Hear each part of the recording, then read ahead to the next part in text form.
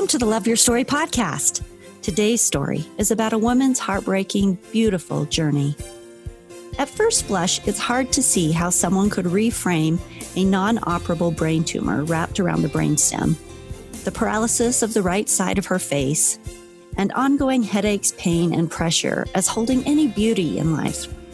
But today we'll find out how Jodi Orgill Brown does just that. Stay tuned for our discussion. Stories are our lives in language. Welcome to the Love Your Story podcast. I'm Lori Lee, and I'm excited for our future together of telling stories, evaluating our own stories, and lifting ourselves and others to greater places because of our control over our stories. This podcast is about empowerment and giving you, the listener, ideas to work with in making your stories work for you. Story power serves you best when you know how to use it.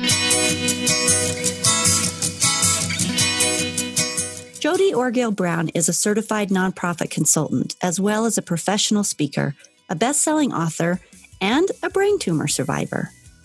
Jodi's professional clients and partners include the U.S. Department of Defense, the Christopher Reeve Foundation, Intermountain Healthcare, the Weber State Goddard School of Business, the National Center on Shaken Baby Syndrome, America First Credit Union, United Way, Salt Lake and Northern Utah chapters, and Doris Duke Charitable Foundation. She's also worked with the Nova Principles Foundation and One Refugee. Her memoir, The Sun Still Shines, won the 2016 Gold Quill and is an Amazon bestseller. Her second book, Rise Above Depression, was released last year, November, and hit the #1 spot on Amazon in February of this year. Jodi has lived in the Middle East and on both U.S. coasts, but believes home is where you make it. She's the wife of Tolan Brown, and they are parents to 4 amazing children. Chapter 1, Crossing the Threshold. Summer of 2008 through winter of 2009. I am a wimp. My eyes focused on the path before me, and as I tried to steady my feet from their faltering course, Brittany, my friend, confidant, and jogging partner glided over the road. The defeated monologue in my head resigned me again to failure. I hated the notion that anyone can run. I searched for the running zen my friend spoke of, but we never met. So I ran for less consequential reasons, to exercise and to be with friends. All summer at 6 a.m., our feet drummed the sidewalks before the blistering sun rose, and while the grass still smelled of fresh dew. The corner streetlight provided the perfect spot for us to meet, greet, and stretch. It was there at our starting point that I secretly began counting down the minutes until each run ended. During every jog, my head pounded and the world spun around me. I couldn't fathom why otherwise sane people enjoyed the internal tornadoes brought about by the supposedly benign sport of running. It didn't occur to me that maybe the difference, or that maybe the experience differed for others. Excuses for not running during our run became part of my repertoire. One balmy September morning, we said our goodbyes, and as usual, I walked the remaining blocks home and then stumbled up the stairs into my house. I nearly collided with my husband, Tolan, on his way out the door. "How was your run?" "I've been going 3 times a week for 5 months, and I still hate it." My breathing hadn't slowed. My words came out choppy. "Honestly, I feel terrible when I run. It makes me dizzy and lightheaded." The days slowed, lengthened by the absence of warmth and the sun's retreating light. Every dizzy spell drained the normalcy from my life. Something built within me, like a rising thermometer indicating a fever. I knelt on my bedroom floor before Christmas, wrapping Thomas the Tank engine trains for my toddler, Davin. The room started spiraling around me, the motion so strong I had to lie on the carpet to regain balance. The twirling sensation resumed when I stood. I began to worry in earnest. The incident marked the 5th debilitating spell in only 4 days. The questions stacked like the boxes I needed to wrap. What caused the dizzy spells? Why were they growing more frequent and intense? Could others tell something was wrong? The holiday came, but the answers didn't arrive in colorfully decorated packages topped with bows. In January, I heard a neighbor describe the dizzy spells she had experienced from an inner ear infection. I visited my doctor and nudged him for the same verdict. An inner ear infection is the most likely scenario for a young and otherwise healthy person like yourself, he said. Relieved to receive the answer I wanted, I tried to hunker down for a long winter's nap. Helen encouraged me to take it easy, so cereal replaced a few homemade dinners, and I rested when my toddler did. I consolidated big kid homework time and arranged carpools for soccer and piano. At work, I hid in my office and sat alone at lunch, rather than networking. My career as a professional nonprofit fundraiser normally filled me with intrinsic satisfaction. I liked knowing I was helping people in need. But burning headaches cut my conversation short, and stacks of paperwork eclipsed my joy of giving to others. I sat quietly through long meetings and then popped ibuprofen pills before I hurried to get the kids.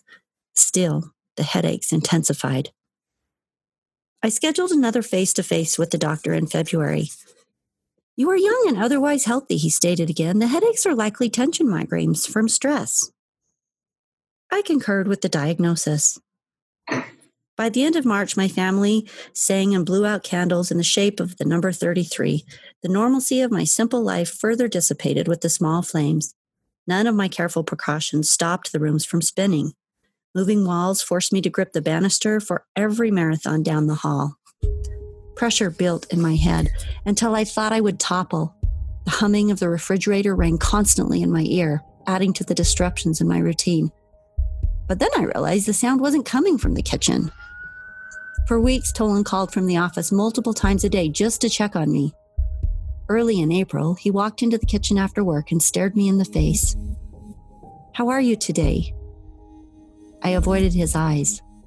Not good. Something is wrong with you, Jody. The strain in his voice made my insides churn. He'd never spoken to me in such an impatient tone. I kept my head down and instinctively picked at my nails. Tolan put his hand under my chin and tilted my face up. It's time we find out what is going on. I don't care that you've been to the doctor twice already. You need to go back again, and this time we're not going to stop until we know. The calendar filled with appointments, tests, and blood draws. Lobbies and cubicle-sized exam rooms captured my time and held it hostage for hours every week. A week after an appointment with my family physician and another round of tests, the phone rang and the caller ID read, Herefordshire Clinic, so I quickly picked up. Ms. Brown, this is Jill from Dr. Obayashi's office. I wanted to let you know the results of your blood test came back normal. Everything looks good. As much as I wanted to believe the news, I knew I couldn't. Everything is not good, Jill. Something is wrong. I need you to ask the doctor what we do next. Her pause told me that she understood my insistence. Okay, hold 1 minute, please. Jill returned to the line. Mrs. Brown, Dr. Obayashi said the next step is an MRI of your brain. We called McKay-Dee Hospital. You are on the schedule for April 27th. They will call with the details before your appointment. Good. I exhaled. Thank you. The phone clicked off. I attempted to retreat to my room, but I made it only a few feet before vertigo forced me to grab the railing, collapsing onto the floor. I crawled back into the office and called the hospital. McKay-Dee Imaging, this is Anne. Anne, my name is Jody Brown. I have an appointment in a couple of weeks for an MRI of my brain, but the words stumbled like steps. I'm not good. I can't wait that long. All sound stopped. When Anne spoke again, she whispered as though telling me a secret. If you can be here at 6:30 tomorrow morning, I can have the tech work you in before normally scheduled patients. I'll be there. April 10th, 2009. The monstrous machine swallowed my body. The clanking and erratic vibrations rattled me to the core. Why did they even bother with the radio? That's a marketing tactic if I ever saw one. Far from comforting me with music, the bulky headphones barely muffled the clattering of the MRI equipment. Trying to occupy my mind during the 25-minute test was akin to waiting in line for the restroom. No matter what else I tried to think about, only one thing captured my thoughts. When Kim, the radiology tech, finally unhooked the restraint that imprisoned my head, I thanked her for the chance to spend the morning in a claustrophobic box. She grinned. Your doctor will call in a few days. Her parting words proved false. Kim tracked me down in the locker room a few minutes later. Oh, good, you're still here, she blurted. Since you are the first patient of the day, the radiologist saw your images live, and he thinks he sees a little something. Would you be able to stay for another scan so he can get a better look? I stood motionless. Kim hesitated and then gestured for me to follow her into a glass-encased office at the back of the room. Normally I don't do this, but I think you'll understand if you see for yourself, she said as she pulled up the digital images. She pointed to one specific location. Here is what he is looking at, a little spot outside the right auditory canal. I had never seen a brain scan before. Strange shapes and lines littered the fuzzy image that meant nothing to me. Unsure what to look for, I stared at the monitor. But then it came into focus. Clearly, something was there. Take 2. After she injected dye into my veins, the exam table slid back into the imaging tunnel. A strange calm and unexpected relief flooded me. A spot on my brain. It made sense. I knew something was wrong. The feeling had built for months. The news reassured me that I wasn't crazy. Perhaps it meant a fix to the problem so I could return to normal life. Half an hour later, the jackhammering and muffled music stopped. Machine spat me out of its gut. The scene replayed as it had earlier. Kim released the restraints and pulled me to a sitting position, and then she crouched until we were eye level. There is definitely something there. Go home and call your doctor immediately. Her tone chased away the relief and determination I'd experienced only moments before. We stared at each other, no longer strangers. Her eyes watered as I stood, and she drew me into a hug. Good luck to you. She spoke only those 4 words, but said so much more. I gathered my purse and jacket and turned toward the exit. Looking back, I uttered, "Thanks." And then I stepped into the blinding light of the hospital. Jody, welcome to the Love Your Story podcast. Thank you for having me. Let's start out with you picking up the story from where that left off. So that was an excerpt from The Sun Still Shines, her personal story of how a brain tumor helped her to see the light. And that's what we're here to talk about today. So we got a glimpse of who you were 9 years before and when you got this brain tumor diagnosis. Tell us the story of the diagnosis and what happened. The initial diagnosis was pretty scary. When the call came from my doctor, he said that it looked like a brain tumor or a mass between my right auditory canal and the brainstem. And a few days later, when I did go to a neurosurgeon, the first doctor and the first diagnosis, followed by the next several, all concluded that the brain tumor was inoperable, that there was nothing that anyone could do. So you can imagine, as a young wife and mother, that really sent our lives into a bit of a tailspin. But through what I call a series of miracles, the inoperable diagnosis changed to an operable diagnosis, and we found someone who was willing to operate and try to remove the tumor. What were the series of miracles? Word got out pretty quickly when this happened, and we have a wonderful network of friends who started inquiring, and literally my head was being examined around the world as friends sent the MRI images to different doctors and different locations throughout the world. And my husband had a coworker who came up to him just days after the news got out. And she said, "Oh, I've heard about your wife, and I'm not trying to intrude on your business, but one of my best friends is a neurosurgeon, and he's one of the world's best neurosurgeons." And I called him, and you don't have to if you don't want to, but he said, "You will see your wife Friday during his lunch break." And just like that, we got an appointment with this neurosurgeon who is an amazing and humble man, which is not something you say lightly in regards to neurosurgeons. And when we went to see him, he, within a few minutes, was able to take a look at the scans. And after a little bit of time and studying, he declared that he thought he could do that, and he thought he would be able to remove the tumor. And so I was in the hands of someone who was willing to try and save my life instead of the previous 24 doctors who really didn't give me much hope. Well, it looks like it worked. Here you are. Here I am.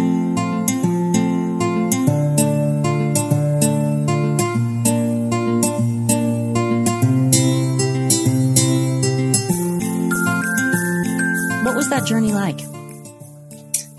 Terrifying.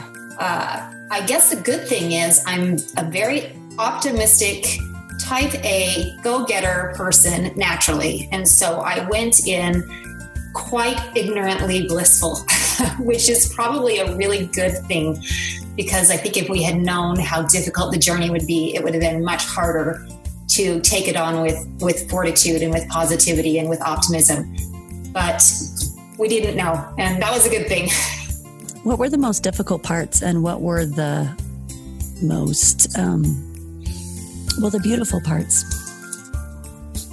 I think the most difficult parts were the separation from my family and simply the length of time and the number of procedures and complications, because I was supposed to go into the hospital for one brain surgery and 5 days in critical care recovering. And instead, I ended up having 3 brain surgeries, 35 days in and out of neurocritical care. And I ended up getting most of the complications and side effects that were possible from the surgery, including facial paralysis, a spinal fluid leak, an infection in my brain that nearly took my life, loss of hearing, pretty much everything short of death. And that was not kind to you. They wanted, this trial was to wring every little bit out of you, wasn't it?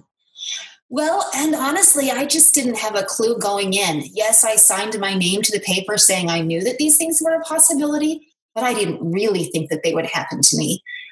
So I thought that we were prepared for what was to come, but there's no way I could have known, and there's no way I could have prepared. And so we also didn't adequately prepare our family.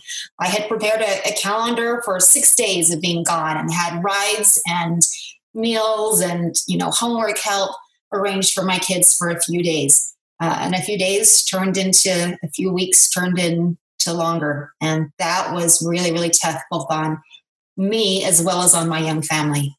So how long were you in these surgeries? In the surgeries? Well, how long were you in this process before you were to a space of stability? Oh, stability that's a tough one, because I was in and out of the neurocritical care, and with the 3 brain surgeries, those took place over the 35 days that I was in the hospital. But I still was not very stable when I left the hospital. By the time I left the hospital, the immediate threat of the brain tumor was gone, because they were able to remove about 80% of the tumor. And when they tested it, it was not cancerous. They never did find out what it was, and so there is nothing in recorded history that matches what it is. So they still don't know exactly what that means for the future, but for the time being, it meant that we were at least out of danger from that perspective. However, the spinal fluid leak created another set of challenges, and then the facial paralysis and the hearing loss created another set. And so by the time I got out of the hospital, really the only thing that had been truly resolved was the removal of the brain tumor. And then they had finally sealed the spinal fluid leak. So I at least didn't have spinal fluid leaking out of my nose anymore. So from your book, the dizziness, the headaches, all of that you were going in to get resolved with the removal of the brain tumor, did those get resolved also, or what are you still dealing with now? That's a good question, because a lot of people assume that the removal of the tumor meant a removal of the symptoms, which would make sense. And that's what we had hoped for. And that's what the doctors had hoped for. But they did warn me going in that there was about a 30% chance that the damage to the nerves was already done and that these symptoms could continue. Again, being positive and optimistic, I had never believed that would be the case, but it has been the case. And 9 years later, I still have debilitating migraines. And my eustachian tube inside my inner ear was sealed to seal the spinal fluid leak, so I can no longer pressurize. I can't pop my ears. And so every time a storm comes in or out, or I go up or down in altitude, that triggers major migraines. So I probably have a headache, I would say 28 days of the week, and I probably have migraine level headaches anywhere between 15 and 23 days of the month. How do you survive that? That's horrible, consistent pain. It is. And for a while, I wasn't surviving very well. And I really did try every medication that they suggested. And honestly, some of the medications had as big of side effects as the headaches themselves. And in some cases, worse. There were some medications that made me suicidal. And I just decided that maybe these weren't the way to go, and I needed to find a different way to manage. So I've really just come to a point where I try very hard to manage on my own. I do some meditating. I rest when I need to. My kids are very good at knowing when mom has a headache, here's the things that she needs, and they'll run and get my ice packs, and I have special pillows, and I close the doors and turn off the lights and hide away. But I've also learned to become functional so that I can still carry on at least with some basic things while I'm suffering from the migraines. And obviously, I'm not going to do anything that's going to put anyone else in harm's way. If I'm not good enough to drive, I won't drive. I have a great support system in my neighborhood, and I have some fabulous people who will come to my rescue any day that I need them. How do you find the inner strength? What is it inside of you that helps you deal with that kind of consistent pain, knowing that there's a really good chance that's not ever going to end? That's your existence. What buoys you through that? That's a good question. And some days there's an easier answer than others. I think a lot of the time it comes down to two key things. One of those being my faith in God, and the second being my family. And I think faith in God makes me feel like there is a greater purpose to this, that this is not about a brain tumor or about migraines, but perhaps it's more about opportunities like this, having the chance to reach out and help other people and give other people strength and hope and courage when they're fighting tough things. Because I get tough things and I know how hard it can be, but I also truly believe that there's purpose for it, and that when we help each other and reach out to each other, that's the best way to tackle these things. Not alone, not just hiding in your bedroom, but when you reach out and help someone else through their difficult times. And then with my family, for a long time after I got out of the hospital, I really was not very functional at all. And I came to a point where I thought, well, what good am I if I can't do all of the things that I used to be able to do for myself and for my family and for my community? And I would watch other people come and clean my house while I was laying on the bed or laying on the couch. And I really, really struggled with that. But it was my kids who ultimately came to the rescue and saved that for me, because they came and buoyed me up and gathered around me and sat next to me on the bed so we could watch Star Wars, or we could, do activities together. And they brought me food even though I could no longer fix it and bring it for them. And they really were the ones who showed me that I was enough just as I was. Even if I couldn't do the things I had been able to do before, I was still their mom, and I was still the same person inside. And that was something I was really questioning at that point in time. So it was my family who came to my rescue and saved me. Our support systems, our families, the people around us that pitch in when we need them seem to be the consistent thing through all stories that really help us to get through from one place to another. I believe that, and I think I've always tried to be that kind of support for other people. But until I was on the receiving end, I don't know that I really understood the importance of that. And it helped me see how important that support is, as well as maybe how inadequate some of my own efforts had been in the past in trying to help people. Because when someone was going through something, I may have taken my small steps or done a little thing to reach out. But being on the receiving end, I realized, wow, there was a lot that we needed. And some people reached out in a big way that truly helped us get through some of the most difficult times. But anyone who reached out in any way did something to buoy and lift our spirits and to take some of that stress and pressure off of us during a very strenuous time in our lives. So you call this a heartbreaking, beautiful journey. And you just said that, one of the purposes and meanings you find behind it is that of being able to share so that your story can help to support and give others hope. Is that why you wrote your book, The Sun Still Shines? It is. And I had a feeling I was supposed to do something. At the time, I didn't know what it was. But while I was still in the hospital, I had a very clear and distinct thought and impression that came to me once I was getting to the point where I realized I was going to leave the hospital and that I was going to be okay. And it took many, many weeks to even get to that point. And once I got there, I did have this realization that this wasn't about me and it wasn't about the brain tumor. It was really about helping others and finding some way to make this into a good thing. And I decided right then and there that I would do whatever it took to do that. At the time, I wasn't sure exactly what that would look like. What it has turned into was, well, actually 2 books and speaking, podcasts, blogs, interviews, a lot of personal visiting with other people as well. As much as I do some things on a larger scale that reach bigger audiences, I also do a lot of one-on-one, and people reach out and say, hey, I have a friend who was just diagnosed, or someone who is preparing for surgery. Would you reach out and talk to them? Will you just answer some of their questions or give them some hope?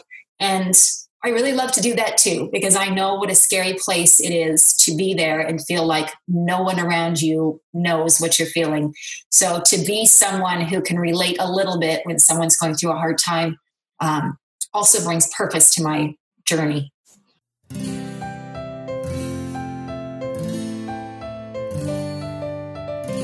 Are you able to keep working professionally, or is that something you've chosen to step away from?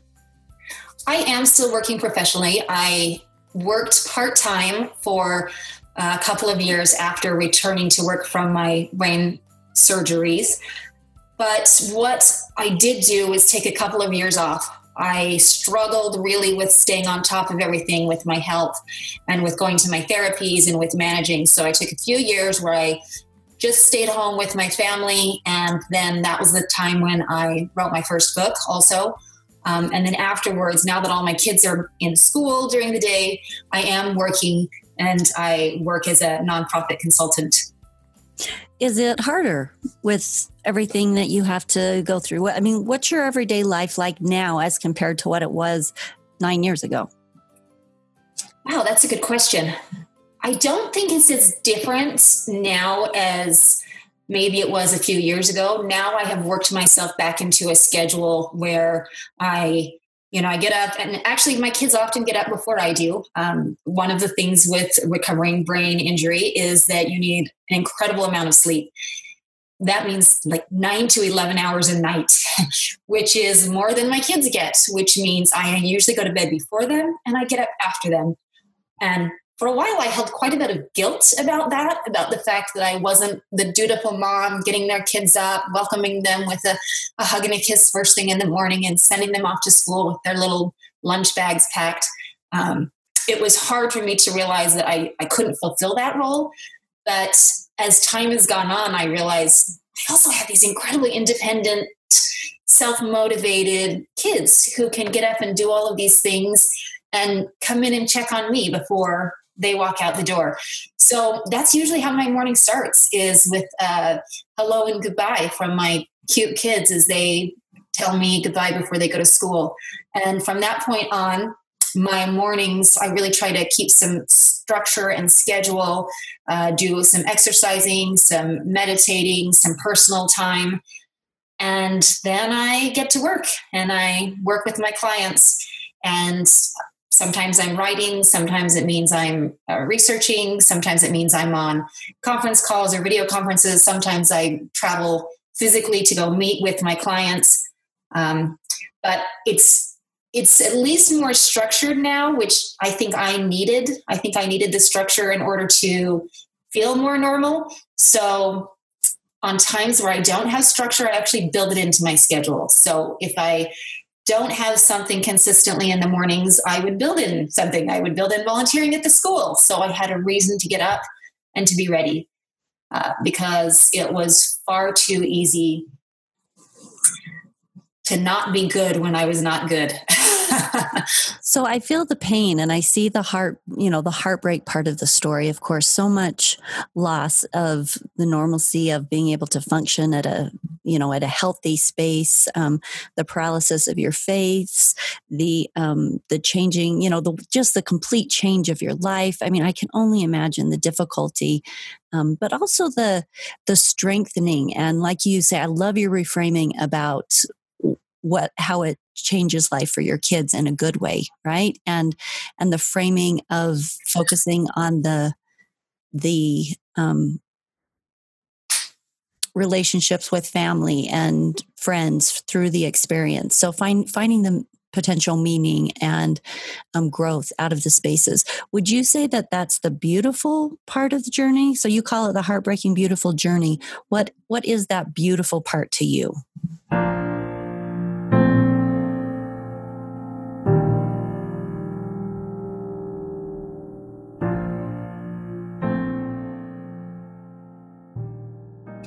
Absolutely, that's the beautiful part. Every relationship that I have means more to me now than it did before. My relationship with my neighbors means more. Yes, we were neighbors and we were friends and we were acquaintances. And now we are joined at the heart, and they are part of my forever friendships and support systems. And now I reach out and see how they're doing as much as they reach out and see how I'm doing. And I think with my family as well, one of the things that we haven't talked about, but that I talk about in my book, is the fact that my mother moved into our home to take care of my family while I was in the hospital. And she ended up living at my house for 4 months. And my father flew into town and stayed next to my bedside when I was in the hospital for 28 days. And how can you not grow closer and have more appreciation and realize what a beautiful experience that is? That's more time than I had been able to spend with my parents since I lived in their house, as a child growing up. And I'm so grateful for that, and so grateful for how much that strengthened our relationships, and for the example it was for me to realize parenthood doesn't just end when your kids walk out the door. I was 33 years old. Now I'm 42, and my parents still reach out and check on me and help me on a regular basis. And the last several surgeries that I've had, so since my brain tumor surgeries, we have gone through probably, I think, 9 or 10 additional surgeries to address the complications and side effects of the surgery, including the fact that I could not blink my eye, which meant I also couldn't see, and my eye was getting damaged. So I've had probably 6 procedures done in order to help me be able to protect my eye and to preserve my sight. And I've had additional procedures on my ear to help, as well as on my face to be able to help me so that I can chew and speak and have some symmetry in my face. And most of these have taken place in other states with specialists who are few and far between. And man, my family really, again, came to the rescue and stepped up at every opportunity where I was in crisis and flying out of town to California to go have emergency surgery. Just time and time and time again, they stepped in and took over and did what needed to be done. And I can't explain in words how that buoys the soul. Beautiful indeed. Tell me, when others come to you seeking advice about how to make it through these hard spaces, what advice? What's your go-to as far as, and for the listeners who are going through hard things? My first take is, if I'm having a bad day or feeling frustrated about something, I could look at your story and say, well, at least I'm not going through that, And it's funny because people have said that to me numerous times, but I also think the reality is, number one, it's not a competition. And what you or any listener may be going through at any given time may be as difficult for them as what I was going through at that time in my life. And so when someone comes and says, oh, well, I was only in the hospital for 2 weeks, or my son only had this level of cancer, I think there's no such thing as only. Our struggles are ours, and they are challenging regardless of what someone else's struggles look like. And so there's always going to be someone who's got it worse. And maybe that's a little bit comforting, just knowing that, it could be worse. It could be more difficult. And that helps us to keep perspective and helps us to keep hopeful. But I think my real go-to advice, a couple of things. Number one, it's be gentle with yourself and take the advice that you would give someone else.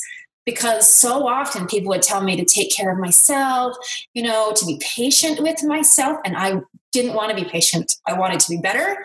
I wanted to go back to normal. I wanted life to just jump back to the way that it had been.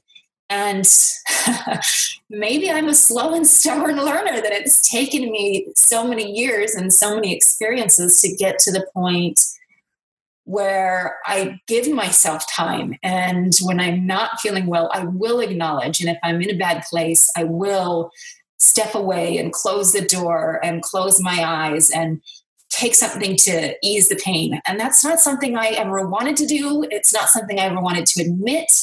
And now I realize we have to take that time for ourselves, just like putting on your oxygen mask before putting on the oxygen mask of the person next to you. You have to have that time, give yourself that TLC, and really just be patient, because no matter what it is that you're going through, just like when you take on a project and you think, I'm going to make a picture frame and it's going to take me 3 hours, and it takes triple the amount of time that we think it's going to.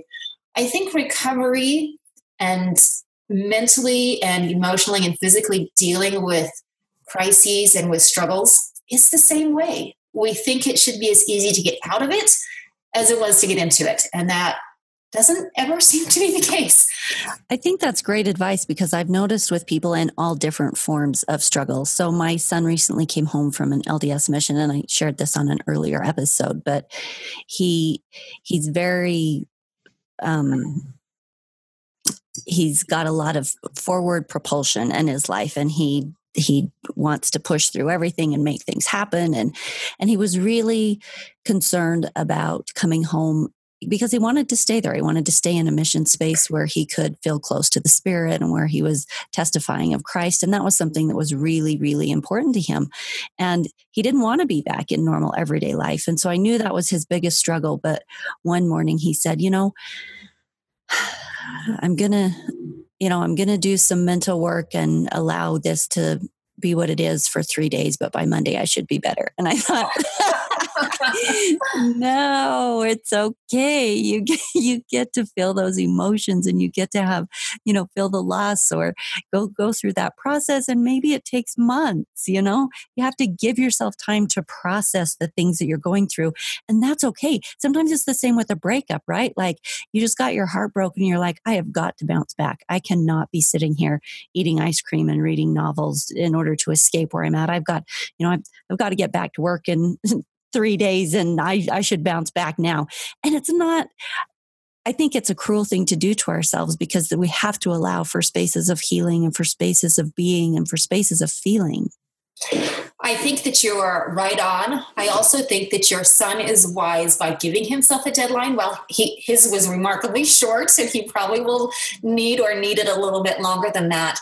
There is something to be said for having a date by which you want to be able to function again or be out of a certain, negative cycle, because you do need to let yourself process everything and give yourself time. But some people get in that time and it ends up cycling down into depression, and they can find themselves in a downward spiral. And so if you do have a date or a deadline or something you're looking forward to, knowing that by this point in time, I need to be okay, that can actually sometimes be a positive thing. I just think it needs to be a balance. If you give yourself only 24 hours or only 3 days and you're dealing with something huge, then you're actually going to disappoint yourself and perhaps fall further because you didn't hit your goal. So you have to be realistic with yourself. But I think it is good to sometimes give yourself something to look forward to, so that you know that there will be an end to this, that maybe I feel crummy now, but in 2 weeks, I'm going to be good so that I can go out to lunch with my girlfriend, and give yourself something to reach for. Well, and maybe at that 2 week point, you would check in with yourself and be like, have I made have I made progress or do I need more healing time? Because I don't think excellent idea. Demand healing. I love that, because that's what it amounts to, because you can't say what the amount of time is for any one thing or any particular experience, but you can check in and you can make sure you're okay and can make sure that you're going in a positive direction and instead of a negative direction. And as long as you're getting better and dealing with things better, then, continue to give yourself the time you need. If you start to slip down into a spiral, then maybe reevaluate and see if you need to get someone else involved so that it doesn't become too negative or too downward. Jody, thanks for being on the podcast today. I appreciate your good heart and willingness to share your story and helping others get through their tough times. Do you have any parting advice or thoughts that you want to share about your journey? I believe one of the things that I learned, and maybe this took me longer to learn than some of the other lessons, which came more quickly, but one of the things that has stuck out to me is that we each need to help be problem solvers. We need to take things on, and that means taking on things ourselves to advocate for ourselves and to help provide the answers and solutions for our own lives, as well as, once we've been able to help with those things, to the larger world as well. It was a long time in the hospital before I finally realized the doctors did not know what was going on inside of my body as well as I did. And even though I wasn't a brain surgeon, I had critical information and they needed to listen to me. And so the additional piece that I would say is listen to yourself, advocate for yourself, and then once you've advocated for yourself, advocate for others. And that was really how I came to write my second book, Rise Above Depression, because I realized there were so many people who were struggling, and though I'm sure I didn't have anything near what some other people had struggled with, I realized I could still be part of the solution, and felt very much compelled to take that on and to at least address it from a perspective of people who suffer. And that's probably something I wouldn't have done years ago. Now I see an issue and I think, well, there's no reason I can't help be part of the solution. So there you go. That's my final thoughts, I guess. Yes, thank you. And just for the listeners, Jody has donated a copy of Rise Above Depression for one of the listeners. So if you are interested in getting a copy of that, we're going to do a drawing. So the way that you can get your name entered for that is on the website, loveyourstorypodcast.com. Her episode will be up there, and there's a space for comments in the comment box just right below her episode.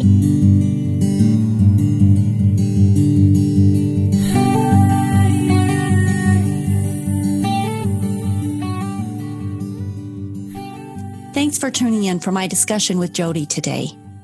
If you'd like to get in touch with her, her contact information will be available in the show notes on loveyourstorypodcast.com. You can also access and share all the other 100 plus episodes that we now have up there.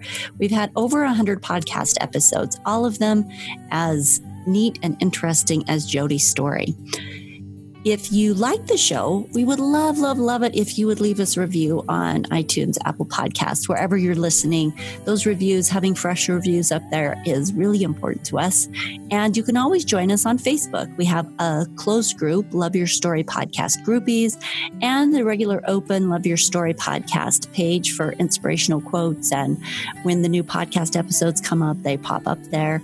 We'd love to have you on all of those spaces. Have a great week out there, creating your best life stories on purpose. And don't forget to find the beauty in the hard spaces.